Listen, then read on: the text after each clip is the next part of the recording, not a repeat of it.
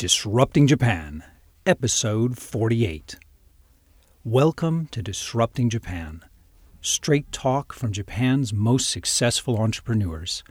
I'm Tim Romero, and thanks for listening.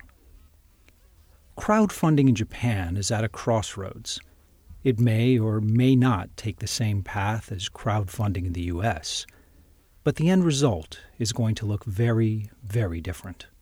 There is an inherent conflict of interest in the crowdfunding model, and crowdfunding companies around the world are being told to pick a side. You see, crowdfunding companies make money by taking a percentage of the funds raised by the projects on the site. It's a great model. The problem is that some of the most exciting, high-profile, and profitable crowdfunding campaigns are frankly scams. Exciting products from charismatic founders that capture people's imaginations, but will never be delivered.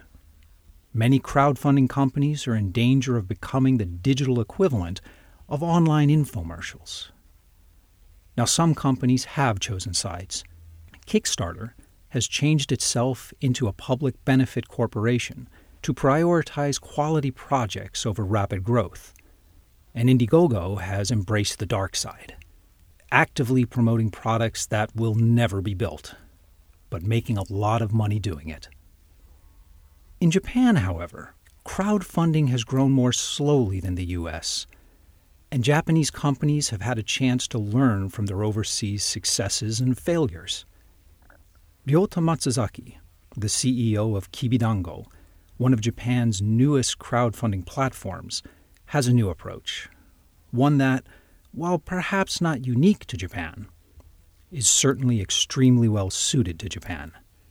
But I don't want to give too much away, so let's get right to the interview. I'm sitting here with Ryota Matsuzaki of Kibidango, a leading Japanese crowdfunding service with an e-commerce focus.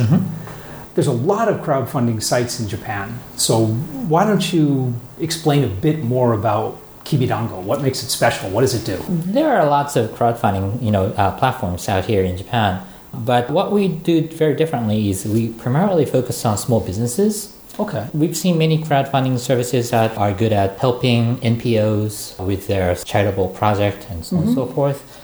We've seen many of the entertainment-based crowdfunding platforms, but what I've seen many small businesses that has great ideas, yet their great ideas never sort of saw the light of the world, and I just wanted to help them. Okay. You mentioned Rakuten, and you were there for, 10 years or so, right? During the really crazy growth times of Rakuten. Right. Do you see crowdfunding as kind of the new version of e-commerce? I mean, the way that e-commerce sort of changed consumers' buying habits 15 years ago. Is that what you see crowdfunding sort of turning into now? Absolutely. So what I see crowdfunding now is almost like an e-commerce in 1997 when Rakuten just started. And the market itself was very, very marginal here in Japan. But it's hard to believe, looking back on it, how, right. I mean, the department stores were just saying, no one's ever going to buy something online. Exactly. We don't need to worry about this. Right. And things have changed. What I see with crowdfunding is just, what I saw e-commerce back in 1997. Everyone loves shopping online right now. There are many great platforms that offer great experiences. Right. But there isn't any service that really gives the kind of excitement that I had when I first saw crowdfunding platform in the US. It's Kickstarter. Kickstarter, yeah. What you're buying is not necessarily the product with the cheapest price or a product that can be delivered the next day. Something that really, excites you. Well, at least I was very excited to back many projects on Kickstarter. Well, it's certainly, there's a much closer relationship with buyer and seller than a straight e-commerce company. So when was that? When did you decide that crowdfunding was the next thing? That was back in, early 2011. It didn't take me long to start backing many projects. I mean, it's an interesting point you make. I think now e-commerce is mature enough that most e-commerce startups we see now are optimization, right? They're how to increase conversion, how to improve your marketing. They're useful, but they're not game-changing. But crowdfunding, much like e-commerce, when it was starting up in Japan, most people were very skeptical of it. Sure. Back in early 2012, I wanted to bring the Kickstarter into Japan. The first question they had was because Japan doesn't have as much culture around donation or backing culture, they weren't too sure if the crowdfunding itself would fly in Japan or would be as successful as it is in other places. But I had a very different view to it because everyone loves shopping here in Japan. And to me, the experience that I had with Kickstarter was somewhat similar to shopping experience. You are paying money. Of course, the product doesn't exist at that point. But then you'll spend all that time waiting for that product to be delivered. I guess it makes sense because once you move beyond just a commodity product, you're buying an experience, right? Yes. Whether you're buying a Chanel bag, whether you're buying a Tesla car, you're not just buying the physical good. You're buying a whole experience and idea around that good. Right. And you are no longer buying a product just because of its features and functionalities, but you're buying it because you're feeling empathy to someone who's running the business or who's making the product. Maybe it's only me, but I really want to talk to many people who's making things. And I think those are stories that actually has value. Crowdfunding certainly has taken root in Japan. In 6 years span, it's gone from the general consensus that no one would be interested to, I think there's like more than 50 crowdfunding sites in Japan now. Right. Was it there anything in particular that changed, or was it simply that once Japanese consumers experienced it, they enjoyed it just like Americans and Europeans do? I would say that's still not there yet. I think it's getting there, but it's not quite there yet. Kickstarter itself did about 2.4 billion, I guess, in the past. Right.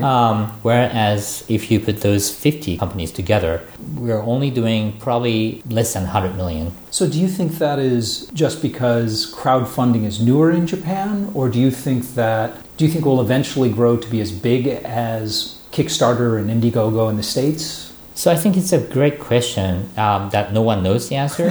One of the challenge with crowdfunding itself is the word crowdfunding. It does not explain what Kibidango is or what Kickstarter is. We're not just raising money from crowd. It's more of a joint effort by the community who's behind the project creators or who's behind us. Well, actually, let's talk about Kibidango in particular. With so many crowdfunding sites in Japan, and some of them are very general, and some of them are really tightly focused on a niche. What are you guys doing that's different? In terms of feature and functionality, we're not that different, right? Oh, sure. I mean, but everyone's kind of the same. Right. So what's different is most of the platforms, I believe, really focus on the single campaign. We really try to focus on making each of the creators successful in the long run.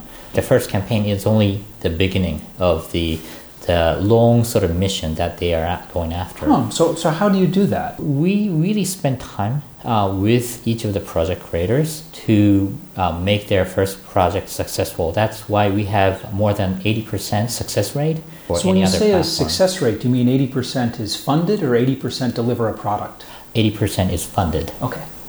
What percent deliver a product? 100% so far. So really, that's fantastic. Yes, so everyone is funded as delivered. That's astounding. Sure. We have a very generous guideline, so we let anyone sort of launch a campaign. Sure. But one thing we really try to make sure is that they have appropriate skills and resources to deliver the product or services that they promised. So how do you do that vetting? Basically, we interview everyone, we meet everyone, we try to do reference check, we try to sort of, get into the details of who's going to make the product or how and so on and so forth. So you'll like meet in person? Yes. Wow. Okay, that would seem to limit, it's interesting. I'm two minds of that. So I'm of two minds on that. So on one hand, that's going to absolutely keep your success rate high and the quality high.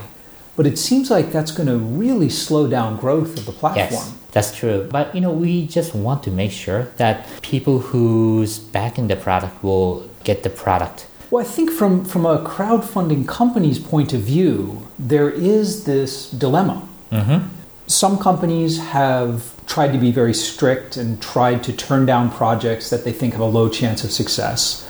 Some companies, like Indiegogo is probably the most famous for it, are perfectly happy to back projects and promote projects that there's almost no way they can deliver. Right. Because, they make money on it, right? They make a percentage. It's very hard to turn down money when you're trying to grow. It's a big challenge for us as well. We, of course, would like to see more volumes, but at the same time, we like to make sure the creators or each of the businesses will get excited that they were able to successfully raise that money and be able to deliver the project that they can come back to us and sort of, continue on. So you're looking for repeat business. Exactly. All right. We try to really focus our KPIs around how many times each of the project owners have actually launched the project. So one of the more successful project owners is in the middle of raising money for her 6th project. Japanese consumers are famous worldwide for just being incredibly detail-oriented and incredibly intolerant of mistakes. Has this ever caused a problem with the crowdfunding campaigns? That's a great question, both for project owners and for consumers. Many of our project owners also happens to own their own online stores, for example, on Rakuten.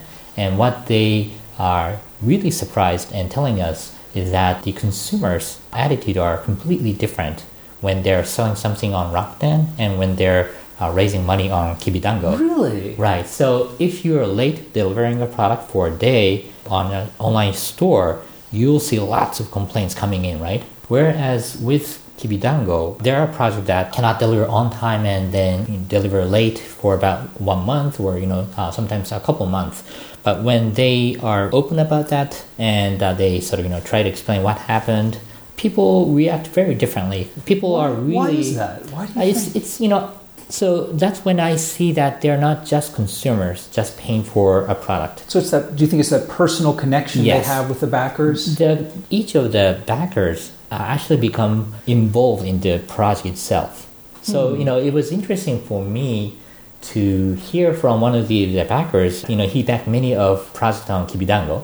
This guy was saying that when product got delayed, he was saying that it was my ability to screen the right product wasn't there. So it was it was his fault that he chose the project that got delayed. Wow, that is a really different reaction than an e-commerce situation. Exactly. So, this is the right kind of backers because he's really trying to carefully pick and choose the right project for him or her. Do you think this is a great situation, but in the States we saw the same trajectory.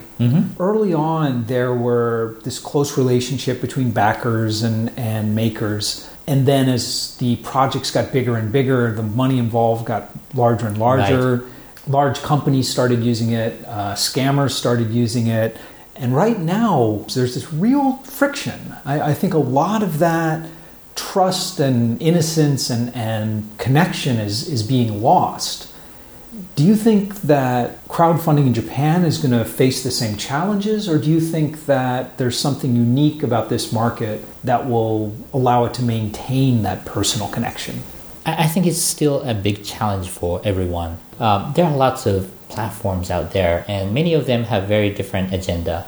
While we can maintain and focus on making every project successful and empowering each of the businesses, I think it's our responsibility to grow this market the way it should be. And I think, to a certain extent, we've seen some of the successes and some of the failures outside of Japan that really try to scale their businesses. And I think we really need to, and really learn from their experiences, we need to make every project in the right way. In terms of the industry as a whole, do you think that we'll see a future where crowdfunding in Japan is much smaller, but perhaps more trusted than crowdfunding in America?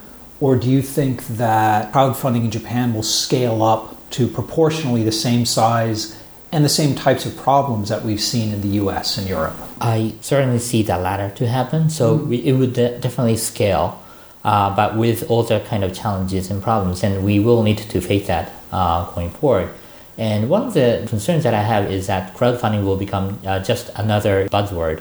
And when it becomes a buzzword, it's, Japanese are very easy to get through those. They do follow trends very. Yes. Yeah. So I think that's one of the concerns, because many of the people have started to use crowdfunding not to accomplish what they're, something that they cannot accomplish themselves, but more or less just a marketing campaign. Well, yeah, this has started to happen a lot in Japan now. Right. Not only with small startups using it for marketing, but like Sony has been very active in using crowdfunding to launch products. Sony doing crowdfunding has its own merits. I think it's actually great. It's not, that Sony doesn't have the financial resources to make that happen. Right. It's the younger sort of entrepreneurs inside the organization that wants to build lots of interesting product, but that didn't get an endorsement from the senior management. Obviously, the program has endorsement because Sony's doing a lot of this. So what do they want out of this? Is this product marketing for them? Or is it market research? What's their goal in their use of crowdfunding? For Sony, they want to see if the consumers are backing the idea or not. It's more of a approval process without their senior management involvement. Okay. It's more of an approval process by the consumers. It makes sense for Sony. Well, I think it certainly makes sense for Sony. Right. But do you think having companies like Sony or Pioneer or Panasonic involved in this changes the nature of crowdfunding? Yeah, actually, it could. The kind of crowdfunding that Sony or Panasonic may do and the kind of crowdfunding that we do, empowering small businesses, could be completely different. But overall, I guess the idea of having all the financial support or sort of backing from consumers way before the product is actually born is actually something in common, and that both the small businesses and large business can actually benefit from. Okay. There is one thing that kind of occurs to me that it might not work out too well for Sony or the big companies that are using this for test marketing, because all of these big brands, they're not using their brands.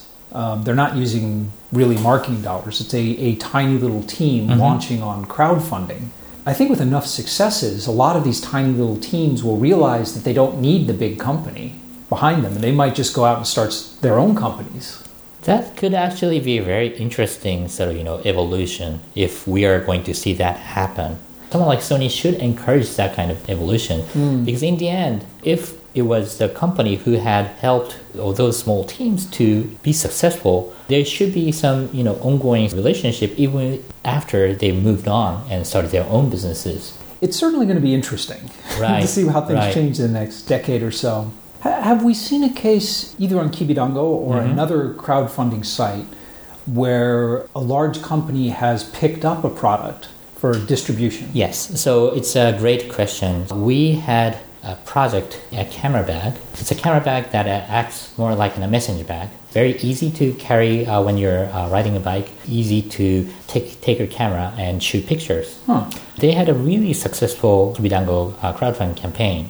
And because of that, the media picked up and wrote an article. One of the biggest consumer electronics retailer called the project creator and asked if they would be able to carry that product. Fantastic. And I think it's one of the good example of us being able to help small startups connect with large retailers. Well, I think that right now, Japan's consumer electronics industry has got a real problem with product development. They made such amazing products the 60s, 70s, early 80s, but recently their internal research just isn't turning out good products. So it would be wonderful if the large Japanese consumer electronics companies and other companies could actually start looking at crowdfunding as an alternative to their own R&D. Right. I think that would be great if large companies start sort of looking at each of the teams, small teams, and be able to work together either as through license or sort of, acqui-hire and so on. It'd be great. I think that the large companies have a lot of pride, though. Do you think they'll be able to kind of get past their pride and start looking at these creators as a source of R&D, as a source of new products? We'll see. I think there are a couple of small startups that has started to launch mini projects over crowdfunding campaigns. Could be a potential, an opportunity for large companies to get that sort of, product design expertise through acquisitions. The U.S. in particular, U.S. corporations are very comfortable using M&A to supplement their products and their R&D. I think it's a very new concept for most Japanese companies. It is. We don't see as many exit opportunities for small startups here in Japan, and that's definitely right. I used to lead the corporate development effort at Rakuten, but there aren't as many companies like Rakuten who's really aggressive on acquisition. Sort of the new generation of companies that came up after 2000 are very aggressive, whether it's Rakuten or Gree or DNA, but the older ones haven't gotten on board with that yet. Well, I think it has something to do with the corporate culture and the way they see the acquisition, and have had a very negative notion to it. So yeah, absolutely. Well, I mean, traditionally acquisitions, you bought distressed companies. You bought companies that were in trouble. Right, exactly. For any startups, acquisition is actually a success story. Well, let me ask you to pull out your crystal ball for a moment. Sure. Because there's one aspect of crowdfunding that I think is very interesting in Japan. And I know Kibidango doesn't do this. Last month, the U.S. government legalized crowdfunding for equity. Right. Now, this is one of those rare things that Japan was actually ahead of the U.S. in. The Japanese government legalized this 2 years ago, 2014, I think. Now, it hasn't really caught on here in Japan, but do you think crowdfunding for equity is a good thing? Do you think it will be a positive result for society, or do you think it's going to result in more of scam-type companies coming out? It could go either, great or awful. I mean, it could be, go both ways.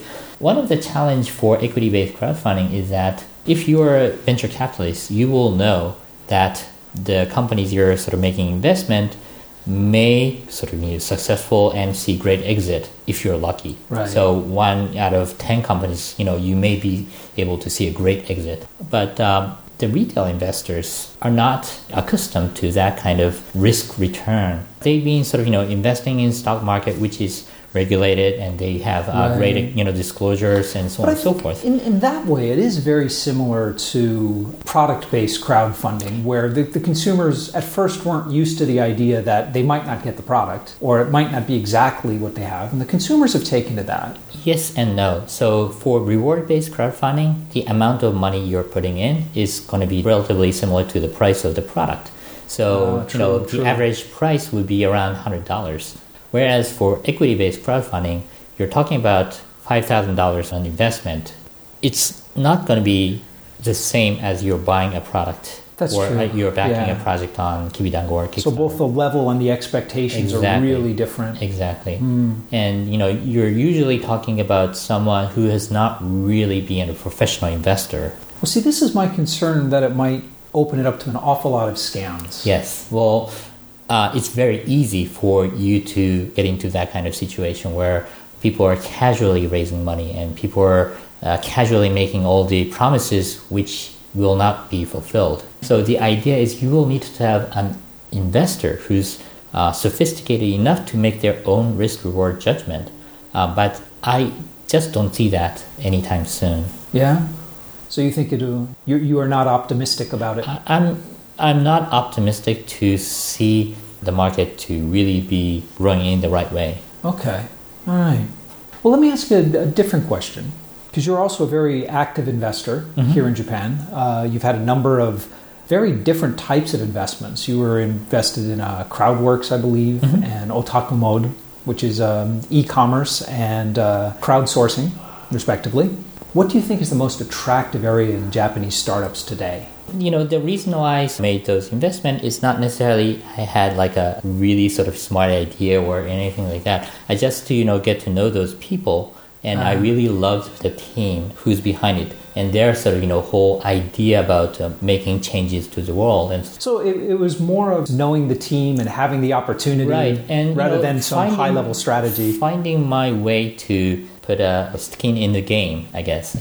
I really want to help people with great ideas, and when I want to help them, we can make all these sort of, random comments and advices to those entrepreneurs, but what makes you more convincing than, other sort of way is to actually put your money into the business and then to make the advices and to make all the introduction.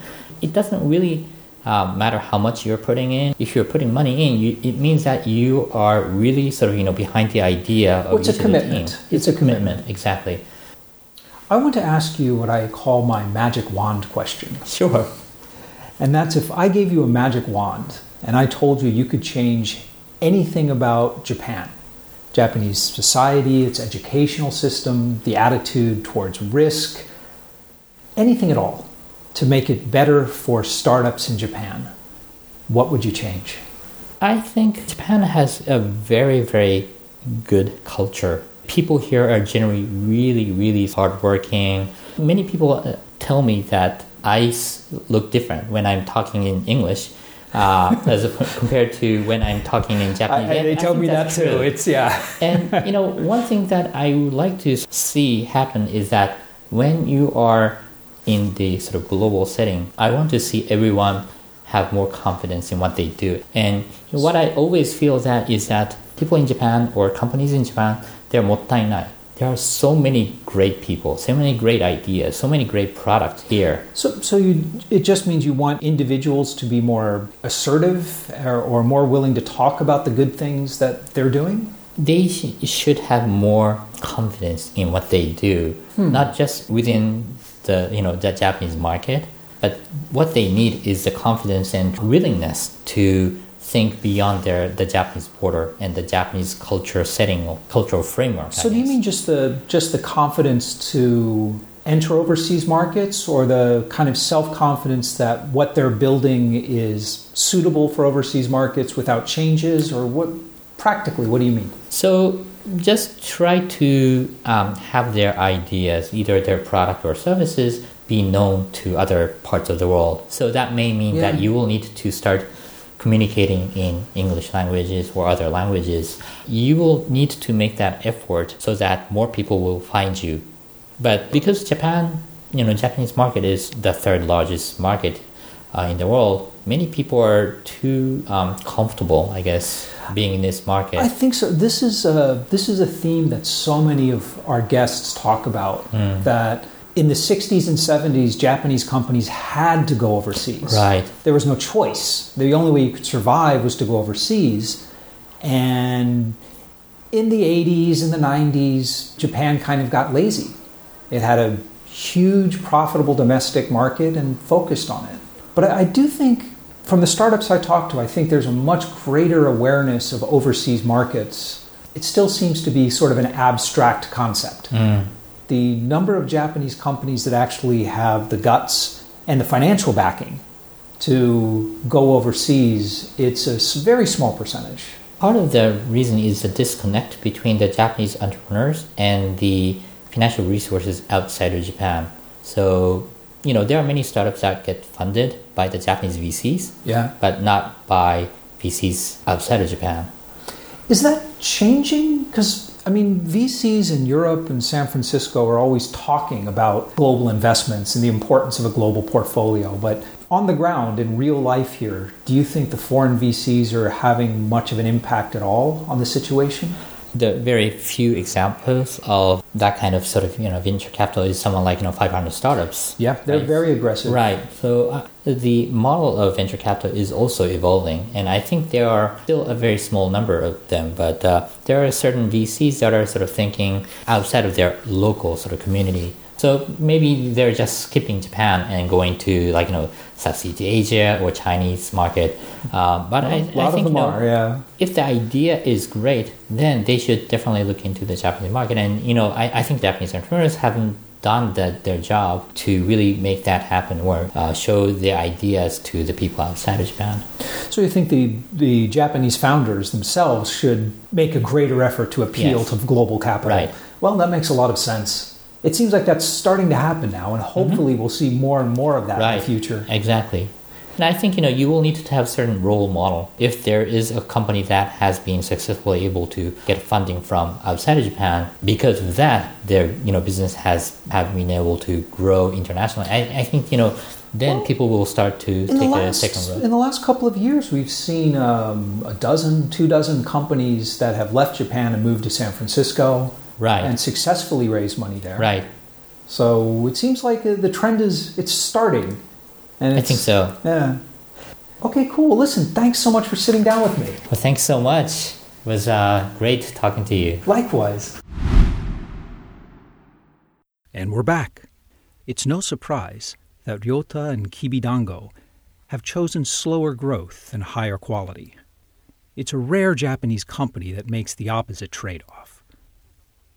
What I found interesting was the effort put into creating long-term relationships. Now, obviously, all crowdfunding sites want repeat business, but few Western companies are willing to make the kind of investment that Kibidango is making. Interviewing people in person, working with them one-on-one on sourcing and managing expectations, and gaining the support of their backers. Kibidango is clearly focused on building a real community. Now that might, and it probably will, limit their growth, both in the short term and in terms of their ultimate size. But that's a decision they've made carefully and consciously. As to whether large Japanese companies will start looking to small startups and crowdfunding as a source of product development and M&A, well, they really need to. And the talent is out there and can be bought cheap. But corporate culture can be hard to change here in Japan. Of course, we're seeing the very first baby steps in that direction today, so there's certainly hope that these trends will accelerate. If you've run or backed a crowdfunding campaign in Japan, Ryota and I would love to hear what you thought of it. So come by disruptingjapan.com/show048 and let us know what you think. And when you drop by, you'll find all the links and sites that Ryota and I talked about and much, much more in the resources section of the post. And most of all, thanks for listening. And thank you for letting people interested in Japanese startups know about the show. I'm Tim Romero, and thanks for listening to Disrupting Japan.